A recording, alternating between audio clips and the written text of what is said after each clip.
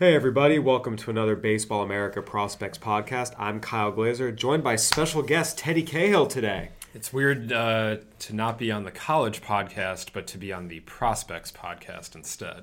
Well, there's a specific reason for it, and we'll dive into that. We're here to talk about the Cubs, and let's just get this out in the open, out of the way.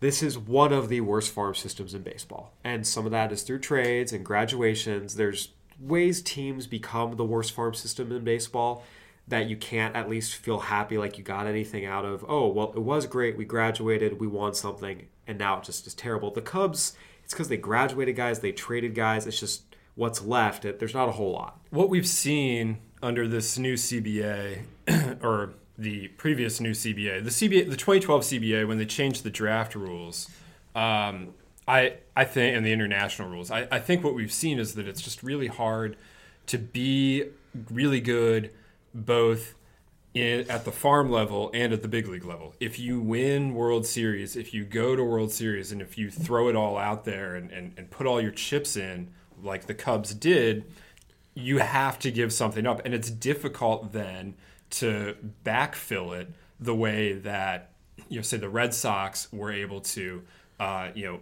10 years ago. Now you throw your chips on the table, you acquire big leaguers, you sign free agents, and therefore give up draft picks, give up, international slot money in trades or whatever. And suddenly this is what you're left with. You're left with a system that needs some work, and that's fine. You won stuff. This is the trade-off. Right. You have Chris Bryant, you have Kyle Schwarber, you have Addison Russell, you have Javier Baez. You had a great farm system. The entire purpose of that is to build a potential World Series team. They did that. They won their World Series. They had some guys. We saw Gleyber Torres and Eloy Jimenez. They traded Gleyber Torres. I'm comfortable saying they don't win a World Series without Aroldis Chapman. And so you make that trade. And, Eloy we'll see, but you understand it where, Jose Quintana, you get him for 3-4 more years at the time of the trade. It's something that in order to get talent, you have to give up talent. So the Cubs, I think, look, 3 straight NLCSs. The talent base is still young. They're fine at the major league level. I do think it's always nice to have potential reinforcements. And right now, you look at the Cubs' top 10, which was put together by, I want to say the late John Manuel, but that makes it sound like he died, which he didn't. He just is no longer with us here at Baseball America. But there's a group I want to get to. So, everyone out there is seeing Aramis Adaman, Brett Alzolay, Jose Albertos, are all, their top 3. Adaman's a low-A guy. Albertos is a short-season guy. Alzolay, got to Double-A, but is still raw in a lot of ways. There's an interesting group of pitchers, though, with draft pedigree, success at the college level that you've seen a lot over the years. Alex Lang, was the highest ranked of them. First rounder this year. What are the odds this guy becomes, more than a backhand, but an impact, mid-rotation guy in the big leagues? I think that's something that he theoretically could become. There are some flaws. You're looking at a guy that,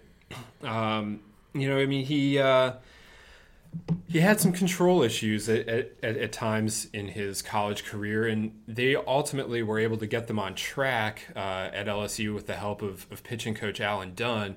But I think that's something that he's going to have to monitor, throughout his career. That he's just going to be one of those guys that you kind of have to make sure that everything's moving correctly, and that you're understanding your delivery properly, so that you can get the command that you need and that you want. And then the other thing, obviously, is that as the signing deadline approached, we assumed that Alex Lang was just going to sign, but then there was some late drama, related, to some sort of physical issue, we believe. And, he never had any sort of real problems at LSU with that. But I guess that is something to monitor going forward. It was something that was enough of a red flag that, they wanted to rework his bonus deal. And ultimately they were able to get that done. But, those are two things as he goes into pro ball that I think you're looking for. But, his fastball curveball combination is exceptional. The curveball is it's an out pitch for sure. And, if he can find a way to stick on those, that's a guy that should be able to move reasonably quickly, and if they're able to, just refine a few other things, I mean, I think he could be a guy that you're looking at as impactful at the big leagues. Yeah, him, and then their other first-round pick this year, Brendan Little, another pitcher, and last year Thomas Hatch, who was a third-rounder but was their first pick of the draft. I kind of see that Lang-Little-Hatch group, 3 advanced college right-handers who could potentially move quickly. And for the Cubs, you look at just the way their roster's made up, it's on the pitching side. They're going to need those reinforcements sooner rather than later. I mean, all 3 of these guys bring something you can say, hey, that can work in a major league rotation. Just overall, what's your sense? Lang was 5th on our Cubs list. Little was 7th. Hatch was 8th. But I do feel like there's a sense these are 3 high pedigree, high success guys. I think it would not be a surprise, at least from my vantage point, to see them outperform a good chunk of the guys even ranked ahead of them when all's said and done. It's possible. It's completely possible. There's a reason they're ranked where they are, though, and they all come with warts. Yes. Thomas Hatch has had Tommy John and, kind of struggled with his command a bit this year in high A, though he had, a fair amount of success. The 9.1 strikeouts per 9, was, right up there with the leaders in the Carolina League. But you also see an ERA over 4. Right. Yes, it's his first full pro season and all the caveats there, but there's a reason he lasted till the 3rd round. There's a reason why he's further back on this list. So that's a thing that he's going to have to address going forward. Brendan Little was highly regarded out of high school, could not get on the mound basically at Carolina as a freshman, because of command issues. Went to the Cape, had a very strong Cape, transferred to junior college, was still strong in the spring, and went out and he did not do so hot in his pro debut. And I mean, it's pro debut. I don't want to get too excited about the fact that he has a 9 ERA and that he gave up 21 hits in 16 innings and walked 9. But it's a concern that is valid because of what the past is. He is not as advanced as these other 2 guys. He only, these other guys had multiple years at the Division I level. They both pitched in Omaha. They both were aces of their team. They pitched on Friday nights. They did a lot of things that you look for in a college pitcher. Brendan Little pitched in junior college. He didn't really pitch for a year. He basically has a year of a college career, and it was in junior college. And so it's going to take him a little bit longer. And his ceiling might be higher, but I think the floor on those other 2 guys is higher as well. Brendan Little, there are a lot of people that think that he'll ultimately wind up in the bullpen. Yeah, but I think I mistakenly accidentally referred to Little as a right-hander earlier. He's a lefty. But no, and that's one of the interesting things, with him. You mentioned some of those, control issues and not performing at the highest level. Again, I think you should always take pro debuts the year after they sign with a grain of salt, because a lot of times guys are exhausted.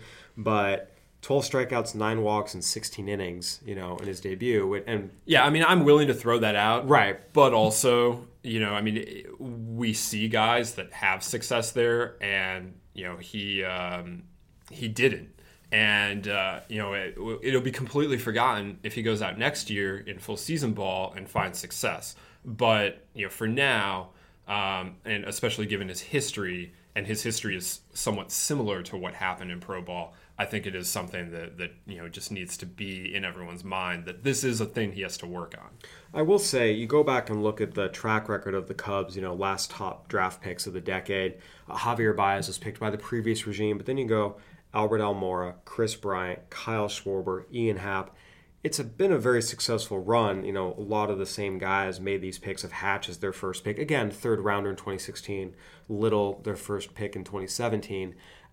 Do you think that just given the track record these guys have shown, that you give them the benefit of the doubt that, hey, you lean, these guys will work out? If they were hitters, what the Cubs do, what this Cubs group does. And a lot of these guys are also top 10 picks versus a 3rd rounder and a back end of the 1st rounder. What this Cubs group has proven to be exceptional at is identifying college hitters. And hitters in general, but especially college hitters. Kris Bryant didn't take anything special, but Kyle Schwarber, when he was picked 4th overall, that was shocking. That was not that everyone looked at that and thought, what is happening here? And no, the Cubs knew what they were doing. Ian Happ was somewhat divisive. And he has been very successful. He hit 24 homers, 25 homers in the big leagues this year. Got to the majors 2 years after he was drafted and pumped 20. Yeah, I mean he's been very successful. So what they're really, really good at is finding hitters. What they haven't proven themselves so good at yet is identifying pitching, and whether that's on the draft or the development side, I don't know. But they tried really, really hard in 16 to find pitchers. If you go and you look at their 16 draft, it is nothing but college pitching essentially. So far, those guys aren't doing so great. Hatch is top 10. Bailey Clark struggled. I'm pretty sure Hatch is the only one of those guys that made the handbook this year. I'm not 100% on that. So time will tell on that, certainly. And then again in 17, they made a concerted effort on pitching, and in Lane and Little at the top of the draft. So we'll see if they figured out how to get pitching. It's a thing that they need in their system, and that the fact that they didn't have it is part of the reason why they've made some of the trades they made in the last 2 years. They needed Jose Quintana. They needed to sign free agent pitching. They needed to acquire it in any way. And so if the draft and the system can start producing some of that for them, it would go a long way to helping the system and the big league club and the organization as a whole. Yeah, you make that point. 2016, they went Tom Hatch 1. They went Tyson Miller out of California Baptist, their second pick. He went out, had a 4.48 ERA. Struggled with his control a little bit, but mostly control. But the walk rate wasn't exceptionally high. But there's a lot of wild pitches. There's some hit by pitches. You move down. You mentioned Bailey Clark didn't do great. Chad Hawken out of Cal State Fullerton was their sixth round pick. And in general, you're right. It's a very, very interesting way to look at the Cubs and what they've developed, what they failed to develop. And right now, you see those guys, and there are some guys up top. I mean, look, Adbert Alzolay got to Double-A, shows you really good stuff. He's also a guy that right now there's still not a ton of conviction on starter versus bullpen just because the lack of a second plus pitch. You move down into Jose Albertos, another guy who shows you some promising things. He's going to be making the jump to low class A this year. He's years away. Move down even a little further, Oscar De La Cruz. This is a guy that some people have felt like has the stuff to be potentially the number one guy in the system, and he's missed big parts of the last 2 seasons with injuries. So on the one hand, you have this hole. They've clearly tried to address it. It's not like they have been lacking pitching and they've said, we're fine, and lied to themselves about what they actually have. And you'd be amazed how many organizations I see do that. They're trying to address it. And look, this is a pitching-heavy top 10 for the Cubs. At the same time, there's not a lot of conviction that this is a group that will, as soon as Lackey and Lester and all of them are done, is this going to be the group that, brings the Cubs back and has them competing for World Series? Probably not. I think when you see the prospect handbook come out, the Cubs are not the worst system in baseball, but they are one of the worst. And we had this discussion the other day. The number 30 system is going to be the Seattle Mariners. Just because there's outside of the top... This is what happens when Jerry Dipoto trades away every prospect immediately upon acquiring them. Again, there are different ways, there are different uses for your system. His is to acquire prospects or players at the big league level because they are desperately trying to win right now. And that, we'll see how it works out. They are going to put together a team this year and try and end baseball's longest playoff drought. But while the Mariners have a worse system top to bottom, the Mariners' top 3 of Kyle Lewis, Evan White, Sam Carlson, you probably take that top 3 over the Cubs' top 3 of Aramis Adaman, Adbert Alzolay, Jose Albertos. And that was something, we all agreed here in the office. So it kind of comes down to, you could argue that the Cubs have the least amount of potential impact in their system, even though there is some depth. You go down, Dylan Maples is outside the top 10. That's a pretty good relief prospect who might have a chance. Corey Abbott was another guy that they drafted this year to address their pitching struggles. Had a huge year at Loyola Marymount. First perfect game in school history. He's outside the top 10, but he's a real guy. So there are some guys here. DJ Wilson, another guy.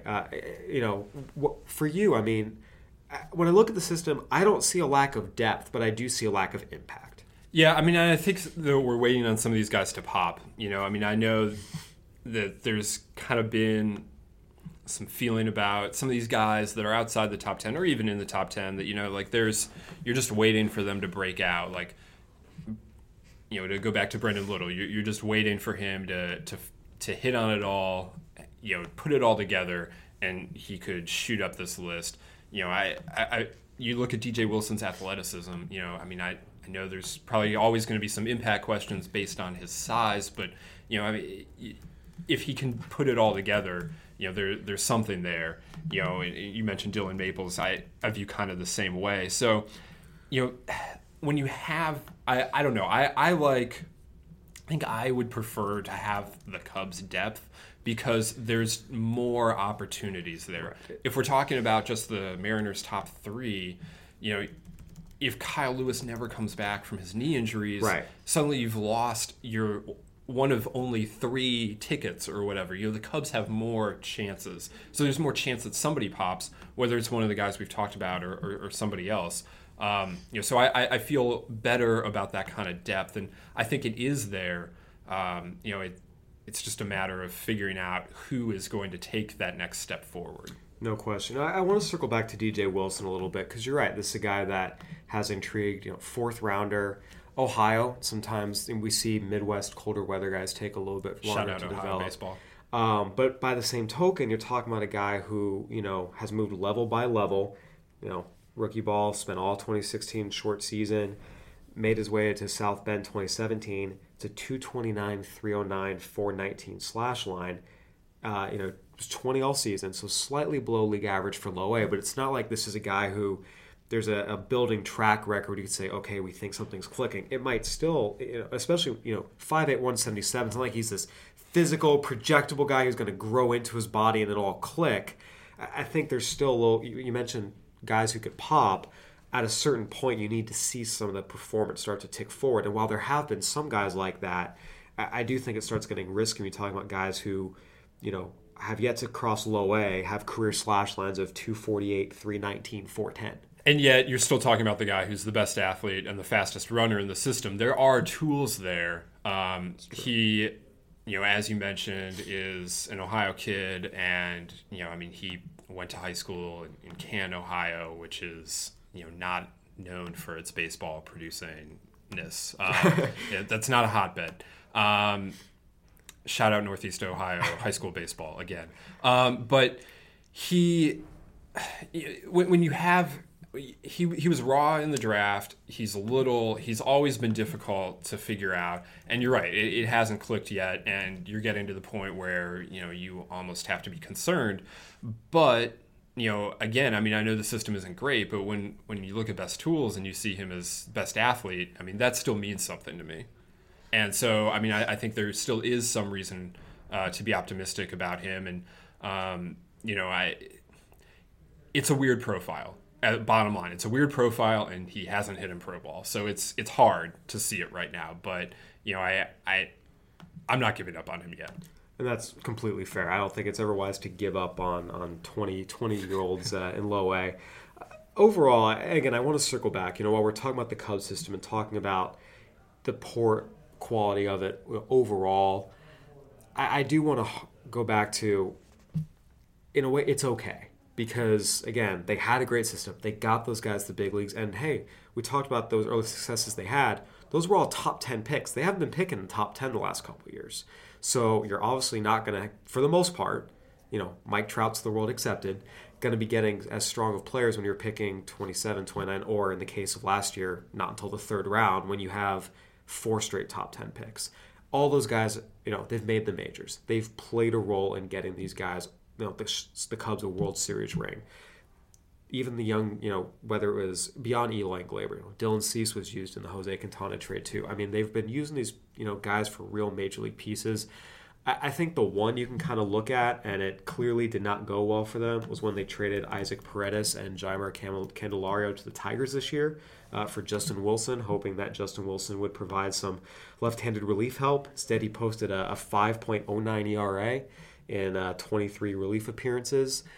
And look, I think anytime you trade prospects for relievers who we know there's a high variance in how they perform, it's risky. I mean, again, Wilson walked 19 guys compared to 25 strikeouts in and it's 17 crazy. two-thirds innings. If you just go back into July and think about it, Justin Wilson was like the lefty on the market. And, that it turned out not to be a year where you had Andrew Miller and Aroldis Chapman on the market. Right. That said, it's not like the Cubs had him and then he's gone this year in free agency. They get him for another year, third year of RB eligibility. So maybe he comes back full season and he returns to his previous form that he'd shown with the Tigers and even the Yankees to a degree. But overall, you know what? The Cubs, I don't think the fact that they have a farm system that is struggling right now means there's lean years ahead. They still have an excellent core. I just think, again, you mentioned guys popping, whether that's Little, whether that's De La Cruz stays healthy, whether that's, Adbert Alzolay, who shot up to Double-A this year, develops a step further. Even if, I think as you look at it, 7 of their top 9 prospects are pitchers. If 2 of them develop, pop, something good happens, that's a significant reinforcement.